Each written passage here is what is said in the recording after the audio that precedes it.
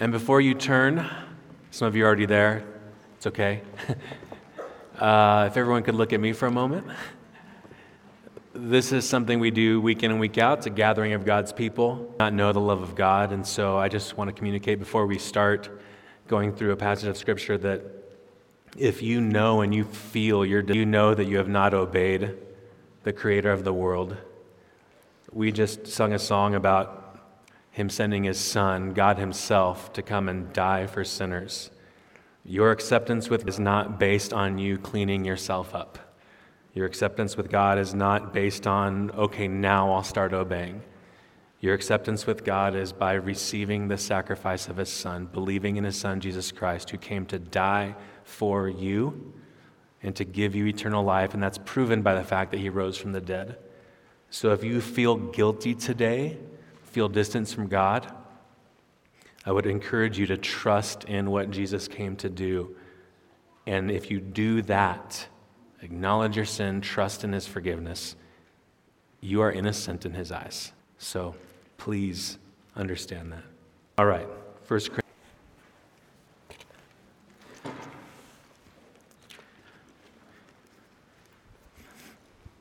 Corinthians 13, in the middle of these two surrounding chapters on spiritual gifts, chapter 12 and chapter 14, where Paul writes by what these gifts are, how they're to be used, how they're not to be used, how they're supposed to be understood. And to some, it might seem as if kind of forgot the sermon he wanted to preach on love, so he kind of interrupts the spiritual gifts discussion and says, oh yeah, by the way, let me kind of give you a sermon on love. But 1 Corinthians 13 is the truth that holds 12 and 14 together. We'll understand spiritual gifts rightly. We'll use them rightly if we have this glue of love that keeps us together. So this is kind of the central part of his argument on spiritual gifts. I've entitled this message, The Excellence of Love, and please follow along as I read 1 Corinthians 13. If I speak in the tongues of men and of angels, but have not love, I'm a noisy gong. And if I have prophetic powers, all mysteries and all knowledge, and if I have all faith so as to remove mountains, but have not love, I'm nothing. And if I deliver up my body, but have not love, love is patient and kind. Love does not irritable or resentful.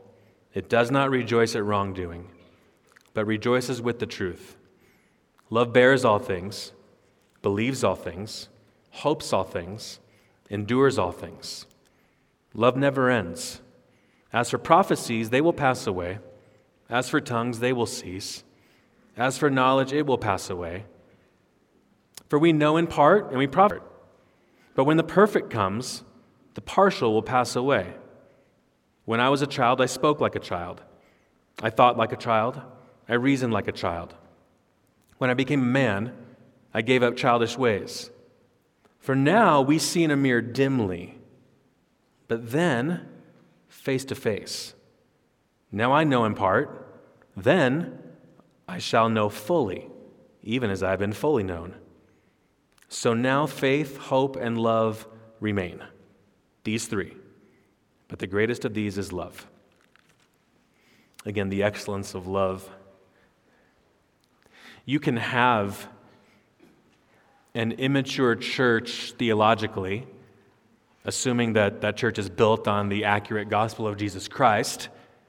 So you can have people who are in the kingdom of God because of what Christ has done on the cross and because of His resurrection, and they trust in Jesus Christ alone for salvation. Then beyond that, they don't know much theologically. You can have an immature church with little depth to their theological knowledge who can grow rapidly in maturity. You can also have a church where people have lots of theological knowledge in their head, but without love, eased and even immature. Now, they would think of themselves as mature by all that they know, but with a lack of love, there is actually immaturity. Paul writes to an immature church who often prided themselves on their knowledge. That's the church at Corinth. Paul actually writes to Timothy, the pastor at the church at Ephesus, in 1 Timothy 1, and says the aim of our charge, the aim of our instruction, the reason that we teach God's people, the aim of our charge is love that issues from a pure heart. The goal of our instruction isn't just more knowledge.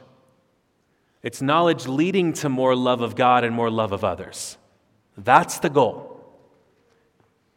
Recently, John MacArthur was asked the question about what to look for in a church. So you're looking for a local church. What do I look for? I thought his answer was helpful. He said, when you're looking past the doctrine, past the theology. How much affection do these people, how much love do they demonstrate? And then he quotes 1 Timothy 1. The goal of our instruction is love from a pure heart. The Word of God purifies the heart. And what is set loose in the heart is the fruit of the Spirit, which is love. People say, I want to find a church that's doctrinally sound. Well, that's fine. But it's got to go beyond that. The doctrine has to have a dramatic impact on the heart. Love. Jesus told his disciples, the world will know that you're my disciples by your love for one another. So Paul teaches in this chapter that love is the excellent attribute. Love is what is supreme, the priority.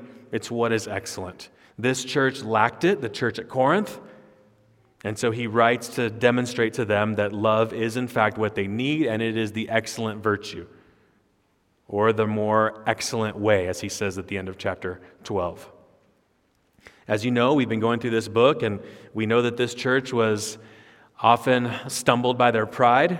In chapter 8, verse 1, Paul says that their knowledge has puffed them up, and he desires that they would have a love that builds one another up.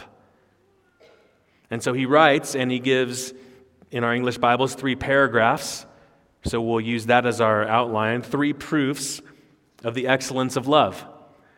3 proofs of the excellence of love. Then verses 1 through 3. Love is absolutely necessary. In other words, you can't do without it. That alone shows how excellent it is, how needed it is, how required it is. Love is absolutely necessary. Now he's going to list some extreme examples, some hyperbole, if you will, to demonstrate that we can't do without love. Remember, these people misunderstood spiritual gifts. They prized all of these miraculous speaking gifts, the gift of tongues, prophecy, even the knowledge they had as teachers. They prized all of these public gifts, looked down on people who didn't have them. And so Paul's going to take those gifts to the extreme. If I could speak in the language that angels speak, if I didn't just prophesy once in a while, but if I knew everything that God knew, if I was the greatest teacher because of all the knowledge I had and didn't have love, it'd be nothing. So he uses hyperbolic rhetoric in these first 3 verses to demonstrate how important love is.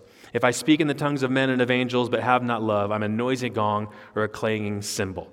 Again, if I could go and join the angels in whatever language they speak to God in, probably not English, who knows what it is, but if I knew the angels' language and I could speak that directly to God, like they are around the throne of heaven, if I could speak that and didn't have love, I would just be a noisy gong or a clanging cymbal. You ever heard a child learning to play the drums? Practicing, noisy gong, clanging cymbal. It's not always the most pleasant thing to the ear. Verse 2, if I have prophetic powers and understand all mysteries and all knowledge. Remember what the gift of prophecy was. It was given to the early church before the scriptures were given to guide them in what they needed to know, what they needed to understand.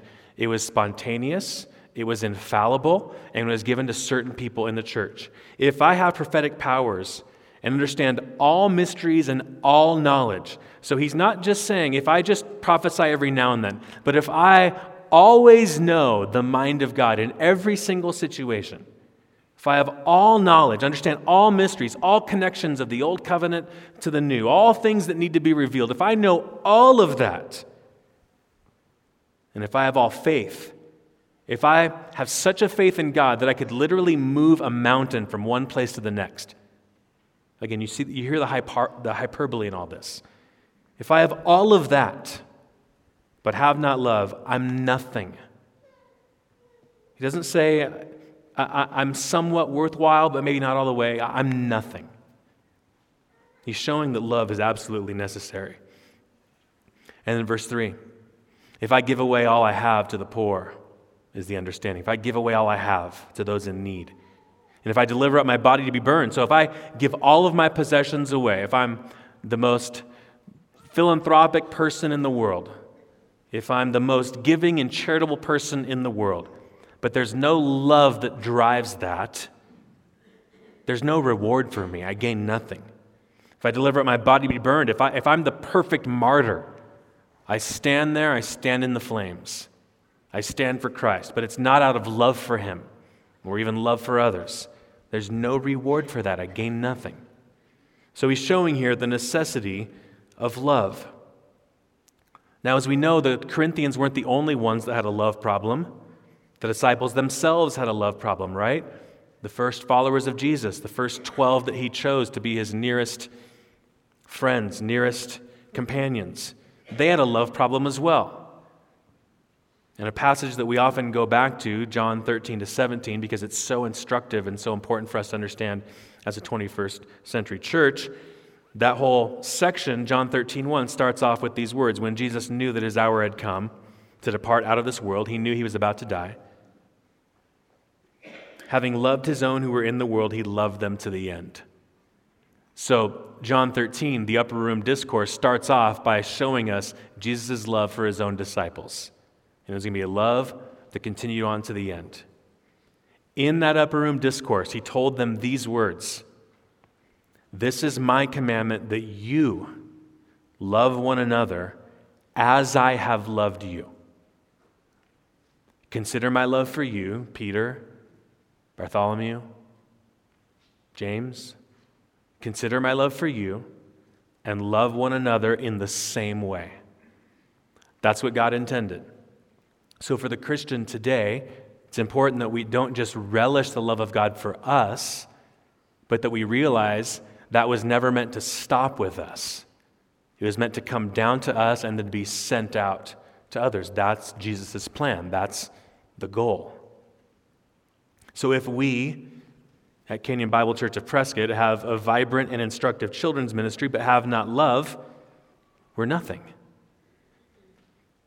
If we have populated Bible studies but have not love, we're nothing. If we are familiar with dangers of false teachers out there and can recite the Heidelberg Confession from memory but have not love, we're nothing. If we can meet physical needs had by the saints but have not love, we are nothing. If we can preach great sermons and teach faithful lessons but have not love, we are nothing. Love is absolutely necessary. So it's important for us to remember, as we looked at chapter 12 previously and looked at how the body serves one another, God does not require service alone. God requires service fueled by love for one another. It's not just what we do with our hands, it's what's true in our hearts. That's what leads us to do acts of service with our hands. Love is to fuel us. Love is absolutely necessary. There's a second proof that love is excellent. It's found in verses 4-7. Love is beautifully displayed. You see this in verses 4-7. This is the passage that you often hear at weddings or that you have hanging up in your house on a sign, appropriately so. Love is beautifully displayed. When you see these characteristics of love, you see beauty.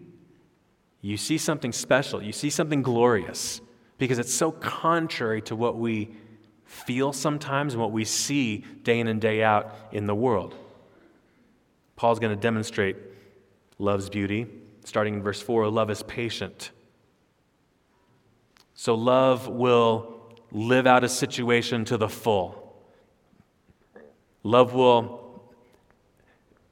see a wrong, experience a wrong, and say, I know this isn't the end. There's more to the story. Love's patient. And as you go through verses 4 to 7, you can't help but have Jesus Christ in mind, right? All of these characteristics demonstrated by him.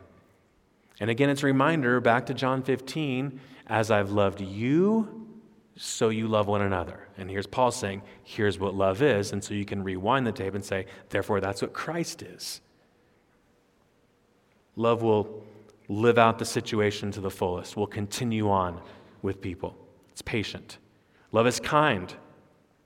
Kindness is a word today that we think little of sometimes. Even as Christians, if you listen to the media, and even Christian media sometimes, it talks a lot about fighting, but not a lot about kindness. The Holy Spirit literally inspired this word, this characteristic, to be understood by the followers of Christ. Love is meant to be kind. Love is meant to be tender-hearted, like Christ himself is. The commentator Garland says, kindness recognizes that everyone carries a heavy load. Love is kind, tender-hearted, gentle, if you will. Love does not envy, in verse 4. Love's not jealous. So if you have a friend or a family member and you're seeking to demonstrate love, but you're extremely jealous of them, and therefore sometimes angered at your lot compared to theirs, that's not love. Because the focus there is on you, not on what's good for them. Love does not envy. Love does not boast. Act in a vainglorious manner. There's a good old word. Vainglory. Love isn't focused on trying to make ourselves look good in people's eyes. Again, self is the focus there. And love continually looks away from self. Again, think of the love of Christ. How do you know the love of Christ? It's because he gave himself as a sacrifice for someone else, for other people, for his church. He's looking at them, not his own glory. Love is not arrogant. Similar to being boastful, love's not arrogant. Arrogance can destroy communities. So love builds up the building of Christ. Arrogance, as one writer said, blows up the building. Love builds up. How can I serve? How can I help? Arrogance says, I'm here, and starts to destroy when people don't respond rightly to your supremacy, to how great you are. Arrogant people threaten the communities in which they join. New son-in-law joins a family, new arrogant son-in-law joins a family, get ready for the fireworks. Arrogant Christian comes to a new church, either literally bringing his resume of all his accomplishments or her accomplishments, or just simply articulating them whenever possible. That's a threat right there. That's a danger to a church. Arrogance is the opposite of love in that sense. Verse 5, love is not rude. This has sexual overtones. Love doesn't behave indecently toward a brother or sister. Love does not insist on its own way. Again, this is written to a church community. I know we read this a lot at weddings, and that's great and appropriate. But the first and foremost audience was a local church. And this is given to local churches. Love does not insist on its own way. I think that things should be done like this in this church, and if they're not, we're going to have problems. That's a lack of love. Does not insist on its own way. It's not irritable or cantankerous. Love isn't easily irritated.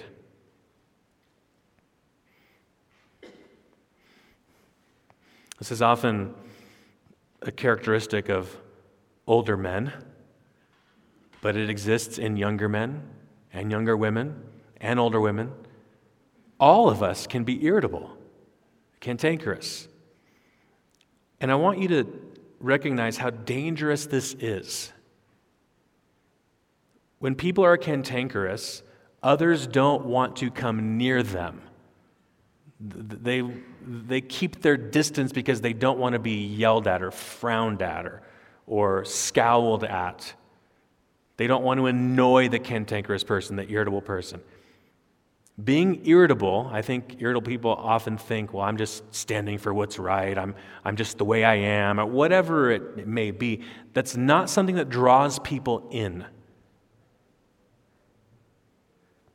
Brothers and sisters, is it possible that there are people around you in your life that are scared of you, scared of upsetting you? They don't want to approach you. They might even be your children. If there's been this type of irritation or being irritable, it would be good to acknowledge this to the Lord and then to them, to ask for forgiveness. See, love is, as we've said, as the head of this point number 2, love is beautifully displayed. Irritable people aren't beautiful and people are pushed away. People are drawn to beauty. People are drawn away from irritation. Love is not irritable. Love is not resentful. Your Bible may have the words, love does not keep a record of wrongs. That's a good explanation of the word resentful. Love's not resentful or keeping a record of wrongs. Love doesn't constantly look at a person and see their wrongs first. Is there anybody in your life, in this church, in your family, you look at, and when you think of them, when their name comes up, you think of their flaws first? Love doesn't do that. But their flaws are so big. Yes, they have them just like you do, just like I do. And what do we want? We want people to see us for the grace of God that's in our life, what He's done that's good in our life, not our flaws. We hope that they would be gracious and overlook them and forgive them and bear with us. Same way we should treat them. Love does not keep a record of wrongs. Either a literal record, some of you may have a literal record of someone's wrong. I would encourage you to burn that thing. Or it may just be in your head. Ask the Lord to remove it. Verse 6, it does not rejoice at wrongdoing. This is probably a reference back to chapter 6 of Christians suing one another. Doesn't rejoice at things that are wrong. So you know what it's like when someone offends you and you act as if because they offended me, I can sin a little bit in response to it. I mean, God would forgive me. Look what they did to me. Love doesn't rejoice at wrongdoing. Love doesn't accept that as an appropriate way to respond to wrongdoing. But love rejoices with the truth. Truth is paramount. Love does what's right. Love loves what's right, what's pure, what's good, what's noble, what's true. Really, a facet of this is even when the truth is brought out about us in a situation. Instead of making excuses or lying or, no, that's not true, or I don't do that, acknowledging that is true. I do fall short there. And it's good that Christians can do that because we know that whenever we acknowledge sin and guilt and acknowledge it before the Father, there's forgiveness there. So we can rejoice in the truth coming out even when it's ugly, knowing that He forgives that and He changes us. Love rejoices in what's true, what's good. Verse 7, love bears all things. Now here's the list of all things. Bears all things, believes all things, hopes all things, endures all things, and these are all closely related. Love bears all things. It literally means to put up with anything. And right now you've all got questions in your mind. But how long, how often, how many times should I forgive my brother? You've heard that question asked before, right? In the pages of Scripture. 7 times? Which would have been pretty generous. Jesus telling Peter, 70 times 7. Keep going. Love bears all things. Puts up with anything. This does not mean there's never a time to speak truth, to help someone grow. It's not saying that. But it says it will continue to bear. What if tomorrow you got a letter in the mail to you from God? And it said, I've had enough. I'm done. I've disciplined you, I've taught you, I've warned you, I've instructed you, but 5,372 times is enough. He doesn't do that. He bears with us, always. That's what we're to demonstrate to one another. Love believes all things. This isn't speaking of gullibility. Oh, I guess there's nothing wrong. It's not talking about that. It speaks of how you view another believer. You don't go straight to distrust. Listen, if someone's a Christian, the Holy Spirit is the strongest being in their life, not their flesh. Now, the flesh is what often gets the attention of us because sometimes their fleshly response affects us.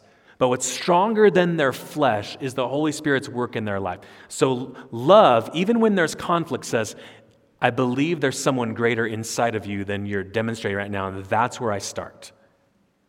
That's where we start. Love believes all things. Love hopes all things. Richard Pratt says this about this word, this phrase, hopes all things. We maintain a measure of optimism on the person's behalf. We're optimistic about their life. Now again, this is written to a local body of believers. This is written for them to consider their love among one another. These are believers dealing with one another, and so we can be optimistic about the life of a believer, flaws and all. And finally, love endures all things, similar to the first statement in verse 7. Love endures all things. So love bears all things, love endures all things. It's a poetic way of kind of framing the middle two, believes all things, hopes all things. Love perseveres. This is the beautiful character of love. Now, this is what biblical love is. Love is different in the movies. Love is different often in our minds. Love involves roses, the beach, romantic things, true friendship, togetherness. But we don't often think of bearing with, having to meet again to discuss a situation where we're sideways, couples counseling. We don't think of those things with love. But those are pictures of biblical love. Continuing on, suffering again, being hurt again, bearing with, praying for our response toward other people. That's love. I get a front row seat to this at weddings when I do weddings. I see her and I see him right there, and I'm preaching to them, and they're not listening to a word of what I'm saying. They're just looking at each other. And it's very special. I love that. Do you promise to love them in sickness and in health? I do. No, hold on. That means debilitating disease. Do you know what that could look like? I do. And you okay, Lord, help them. We've all been there, those of us who are married. Love takes work, and it's not easy. Will they continue to love and be enthralled with one another when the money situation isn't what they thought it would be? When they've been forced to be the caregiver of their spouse for 6 years now, and the disease, the malady isn't going away, and will this last for the rest of our time on earth? I don't know. Will it throw in the towel, or will it continue to demonstrate love by enduring and giving and caring in oftentimes some very different ways than you expected when you stood there on your wedding day? Will love continue when the spouse has acted selfishly for months and even years? Will the love continue? And I just highlight that example because we so often think of this in terms of the marriage relationship, and there's nothing wrong with that. It's appropriate to do that. Single people looking for a spouse. The characteristics of verses 4 through 7, by the grace of God, are what you're looking for. It's more than beauty. It's more than, well, we just, have the same interests. You don't have to have the same interests to have a thriving marriage. What you're looking for is the list given in 4 through 7. And no one's perfect, but this is what's demonstrated by the person you're looking for. So consider how your future spouse or boyfriend or girlfriend treats the people that they're close to. Do they love like this? Do they show their parents love like this? Their church love like this? The people around them, do they show them love like this? Or is it something different? Their beauty will not win the day. The character of love will be what unites a couple and brings blessing to that couple. Again, I'm not talking about perfection, but this is the direction of the person that you're looking to join yourself to in this life. Church member, joining a new church always starts off well. They've got things for my kids, and they teach in the Bible, and it's good location. This is great. This is going to always be awesome and easy. Now, none of us say that, but we do kind of operate as if that's what's expected sometimes. Everybody treats me well all the time. Everyone's so warm and welcoming. But what about when they're not? What about when there's a dispute? What about when they've wronged you, literally sinned against you? Do we use that as justification for then talking bad about them? Do we use that as justification to being angry, sinfully angry? Love doesn't rejoice in wrongdoing. That's not the response of being sinned against, to being sinned against. So they've not met all my needs in all the ways that I've wanted them to meet the needs. Can you bear with? Can you endure? Or will you just go find another imperfect place that will do that again at some point? Or what about when people in the church haven't changed enough for you or changed fast enough for you? Can you endure? Can you bear with? Can you pray for? Can you continue to do good to? Can you continue to serve? Or is it time to leave and find another imperfect place? Been thinking lately about how often God places us into difficult situations in order to grow us. He doesn't grow us by ease. He grows us by difficulty. And so to continue leaving difficult situations, marriages, friendships, families, churches, because it's not easy and not comfortable and really, really hurts, doesn't build endurance and even character. Even our Lord is said to have learned obedience through suffering.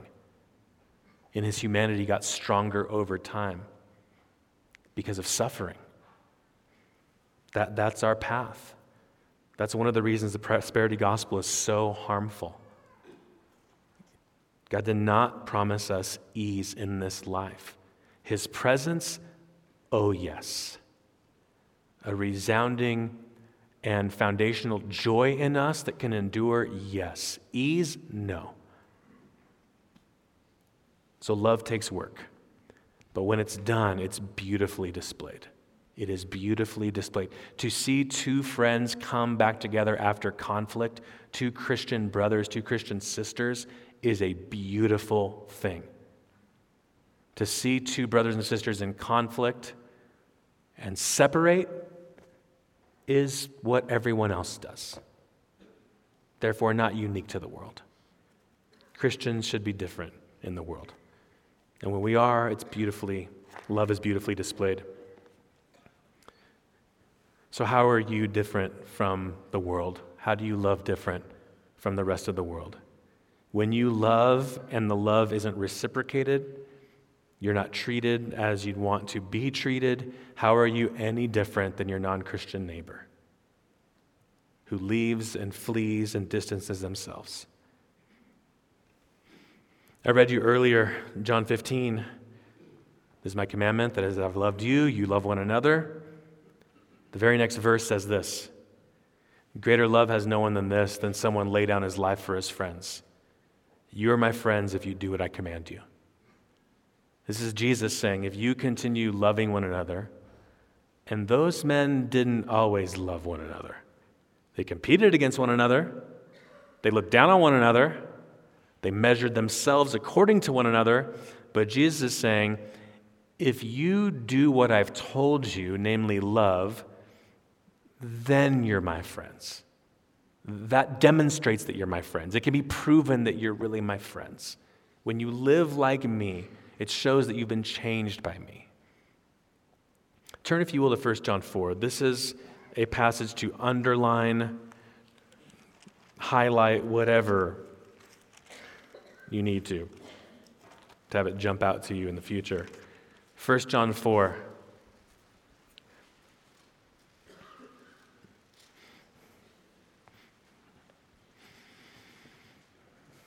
Starting in verse 7.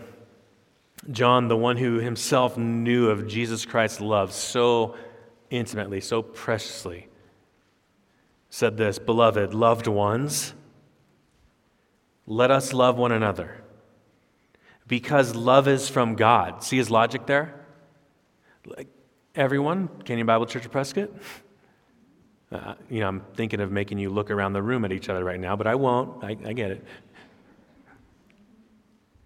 But if I were to have you look around the room at each other, let's love one another, because love is from God. It originates with God. John also tells us that God is love. The Bible doesn't say that God is wrath. It says that he is love. Now, why does he have wrath? Because he's loving. And you mistreat one another. He loves his creation, his creatures, so much that when there's wrongdoing, there's wrath because of his love. God is love. So let us love one another, because God is love. And whoever loves has been born of God and knows God. So just saying you're a Christian because you grew up in a Christian home doesn't make it true. Have you been born again? Has he given you a new heart? If he's given you a new heart, that will show itself in loving one another. Anyone who does not love does not know God, because God is love.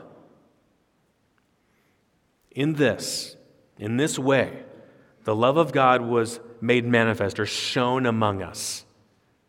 So John's saying, okay, you want to know, I've just said God is love. You want to know how he's love? Here's the chief way to know that he's love. God sent his only Son into the world so that we might live through him. Here's how you know God loves you. He sent his Son for you. There's no greater demonstration of love. That's why Jesus said, Jesus, the Son of God, when he was on earth, he said, greater love has no one than this, that a man lay down his life for his friends. You want to know love? I'm dying for you. Verse 10, in this is love, not that we've loved God, but that he loved us and sent his Son to be the propitiation, to stand in the way, to absorb the wrath of God for our sins.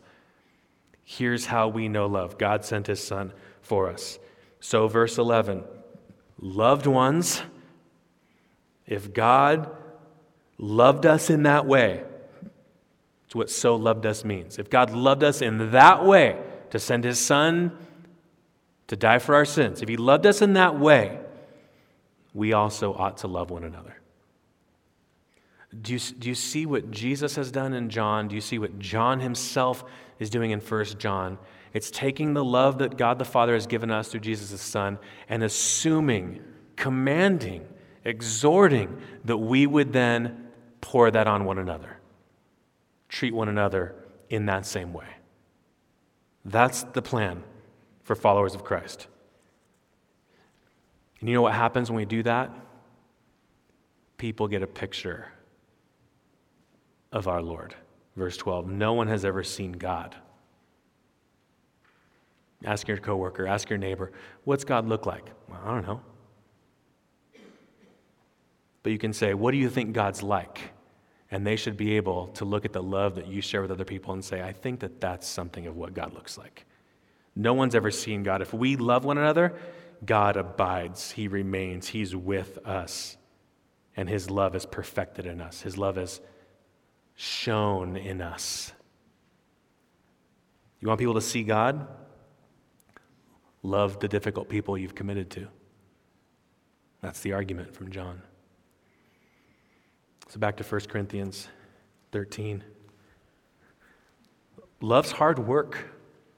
Love is hard work, but when the work is done, it's a beautiful thing.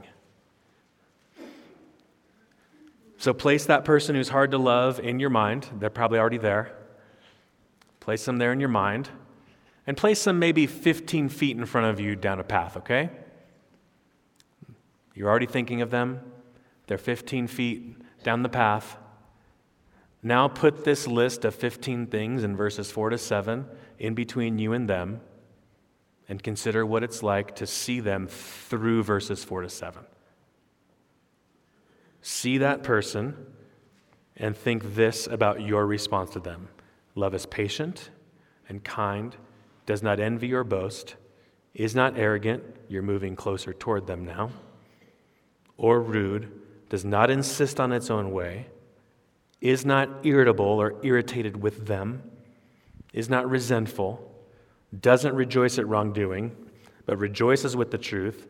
Love bears all things, believes all things, hopes all things, endures all things. You bring your heart through those. You repent and confess and pursue them. You bring your heart through all those, it will lead you right to them.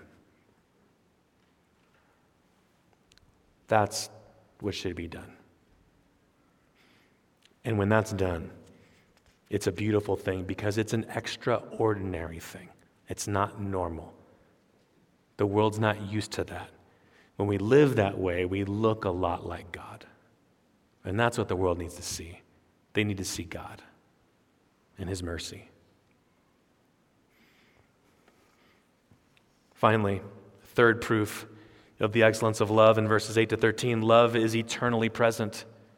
Love is eternally present. The spiritual gifts we need in this life will end. This is his argument. They're so much taking pride in their spiritual gifts. And he's saying, guys, those are going to go away one day. The more excellent way that I'm talking to you about, love, that will continue on forever. Verse 8, love never ends. Love will always exist. In contrast, as for prophecies, the things that you're so much taking pride in, I get words from God. I speak them. They're infallible. I help build up the church. Look at me. Paul's saying, that's going to go away. That's temporary. That's for a time. That's for right now because the church needs it right now. It's going to go away. There's something greater that will be here 50 million and 7 years from now. Love. I want you, Corinthian church, to focus, aim at, pursue love for one another. That is what will always be true. Love never ends. As for prophecies, they will pass away. As for tongues, they will cease. They will stop. The communication of the works of God so that people can hear them in their own language. And as I've argued before, that was for a time prior to the Scriptures. See the lessons a few weeks back. Those tongues, those gifts, just like prophecy, they will cease. They're not here forever. As for knowledge, and as I told you before, knowledge, the gift of knowledge was connected to teaching. People given knowledge from God to teach the Scriptures. Remember, they didn't have the Scriptures all assembled at this time, the New Testament Scriptures. But God gave them these truths so that they would stand up, point to passages in the Old Covenant, connect things, make God's Word known to people, make His will known, make His character known. This gift of knowledge won't always exist. It'll pass away. Now here's where people try to debate. Okay, when will tongues cease? When is the perfect? That's not the aim of Paul here. That might be the aim of people today. I'm trying to figure that out from this verse. He's just simply trying to say the spiritual gifts that help people when we're in a situation of limited understanding before we get to heaven, those things are going to pass away because they won't be needed in the future. But love will always be there. That's what he's pointing to. So these three public speaking gifts, prophecy, tongues, knowledge, or teaching, are the flaunted gifts in the Corinthian church, the prized gifts in the Corinthian church. And Paul wants them to take their eyes off of these prized gifts and to put them on love. These gifts, these prized gifts, are adapted for this age. They helped people there in Corinth because they needed that. And these gifts were wonderful gifts to the church. We'll see that more in 1 Corinthians 14. Beautiful gifts from God to his church. But they're not forever. When Christ comes, we will fully know him, fully understand, as he fully knows us. And these gifts won't be needed anymore. You won't need a Bible teacher when Christ comes. You'll see him as he is. You'll get it. Verse 9. For we know in part and we prophesy in part. But when the perfect comes, the partial will pass away. The perfect, I'm arguing, as most people argue, is when Christ comes, when Christ returns. We know in part, we prophesy in part. Remember Paul earlier saying, if I have knowledge of all mysteries, if I have these perfect prophetic utterances, this perfect teaching from God, if I know the mind of God totally, but that's, again, hyperbole. Here he says, we know in part and prophesy in part. Paul knows what God's taught him, but he knows there's a lot more that he doesn't know yet. That's with every Bible teacher. Later on, we're having a teaching through the book of Hosea. And I'm betting that someone during that teaching at some point asks a question that I can't understand.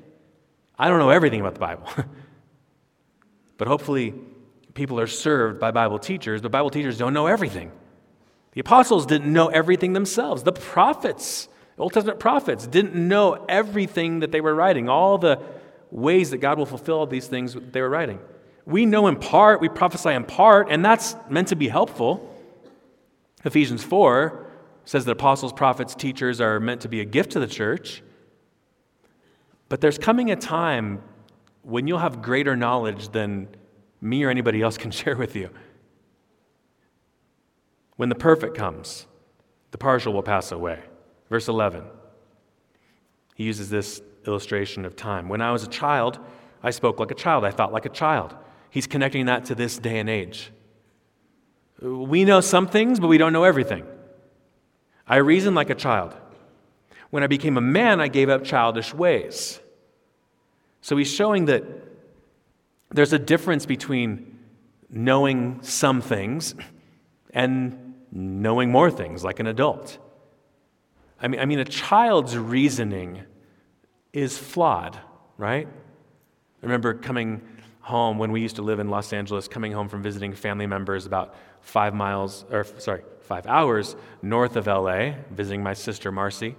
And we just had our two oldest boys, Weston and Gabriel. And we were coming down, and it was one of those long trips, 2 little boys, and man, will we ever get home?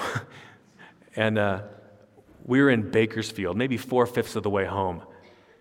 And one of the boys says, "Can we go back to Auntie Marcy's?" That is horrible logic. That is not a good idea.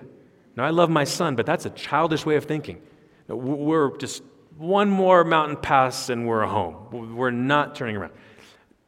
Children don't always logically make the most sense. All of our kids, all of us when we were children, we thought foolish things. And so Paul's saying, we didn't have all the information then. Now as adults, we've got the information. Here's why that would be a bad idea, because I'm aware of more things. So Paul's just trying to show, as children, we know this much and make our decisions. As adults, we know a lot more. We can make better decisions. He's connecting that to this age. We see some things, we understand some things, but compared to heaven, childish right now. In the future, we'll get it. That's what he's doing. For now, and he gives a different illustration, we see in a mirror dimly, but then face to face. We can see certain things. Praise God that we can see these things. But it's dimly. There will be a time where we literally see Jesus Christ face to face, and we will understand things that we maybe should have understood before but didn't get, or maybe things that hadn't been revealed yet that we'll see. We will see and understand and know fully. Now I know in part, Paul says. Notice he doesn't say, now you Corinthians know in part. He includes himself there. Now I know in part, then I'll know fully, even as I've been fully known. So God doesn't need to wait until the end of this earth and when we have the new heavens and new earth to know us fully. He knows us fully now. We don't know him fully now. We know the things he's revealed to us right now, but we know partially. We will know fully as in the same way that he right now knows us fully. We'll understand. So now, faith, hope, and love abide. Notice he gives 3. Faith, hope, and love remain. Faith, hope, and love will remain into the future. Now he's contrasting that with the 3 spiritual gifts that he told would go away. And they're just a representation of the spiritual gifts there, but they're the ones that they prized and prided themselves in. Prophetic utterances, tongues, and the knowledge for teaching. So those things are going to go away when Christ returns. But faith, hope, and love will remain. In our glorified state, we will trust in Christ and that his salvation of us is eternal. That won't end. He will always be the one that we trust. Hope will always remain. We will always trust that for all eternity, he will do what's right to us. He will continue to be our hope, be our security. And love will always remain. Love belongs to God. Love has always belonged to God. There was never a time, this is what makes us different than the Jehovah's Witnesses, there was never a time when God did not love or have an object of love to love. God the Son has always existed. God the Father has always loved him. There's always been love. Love belongs to God, has been poured out onto us. We've been shown love and also empowered to be loving to others. Love existed in eternity past, Father loving the Son, Son loving the Father, and will exist into eternity future as we are loved by the Father and the Son, as they continue loving one another and sharing their love with us.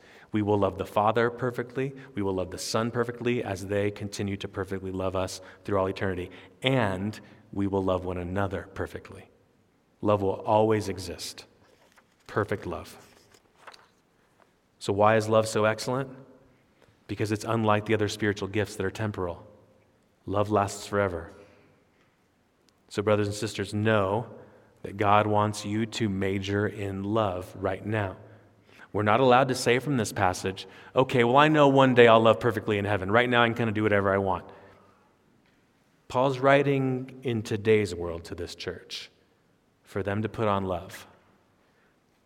Know that God wants you to major in love. Know also why love is so excellent, and we've rehearsed that in our 3 points. We need love, it's beautiful, and it's everlasting. And finally, work at love. Work at it. Work at it by the power of Christ.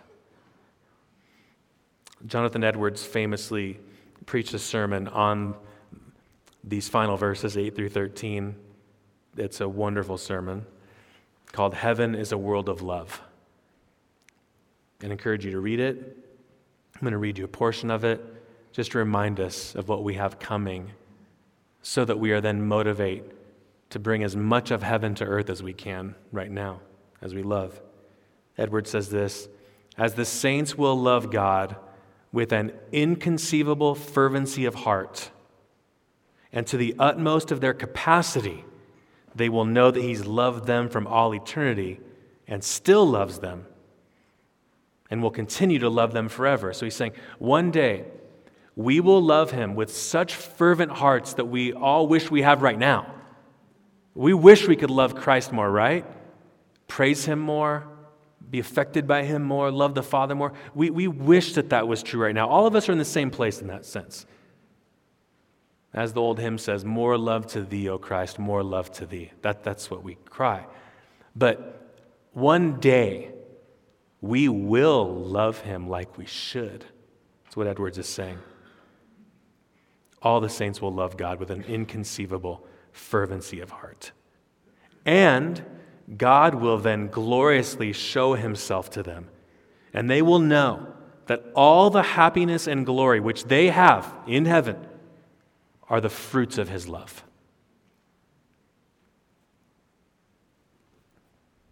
All the joy, all the bliss, all the blessings, all the rewards, all that we will enjoy in heaven, we will know forever.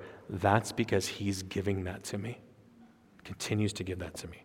Edwards continues, and with the same ardor and fervency will the saints love the Lord Jesus Christ, and their love will be accepted. And they will know that he's loved them with a faithful, yes, even a dying love. Love will be the theme of heaven. Heaven is a world of love. So, brothers and sisters, work at loving one another, because that's what the children of God do. They resemble their Father. He's loved us from eternity past. He loves us now, and he'll continue to love us for all eternity. Let's pray.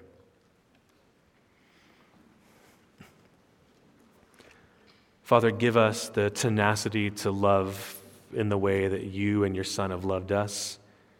Give us the patience. Give us the strength. Give us a greater desire to make peace rather than be comfortable. Father, would you give us difficult conversations with one another rather than just ending relationships? Would you give us the ability to mediate conflict with one another rather than divorce one another, walk away from one another?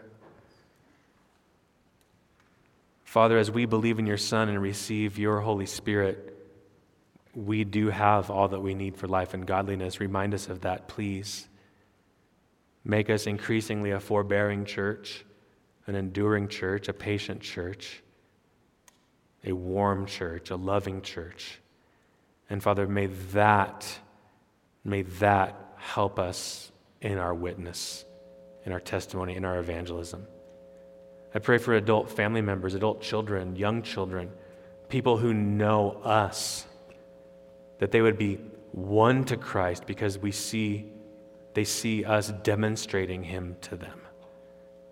May they not see irritability or lack of patience or resentment or a record of wrongs. May they see grace, endurance, patience, long-suffering, and may that help them to know you, Father.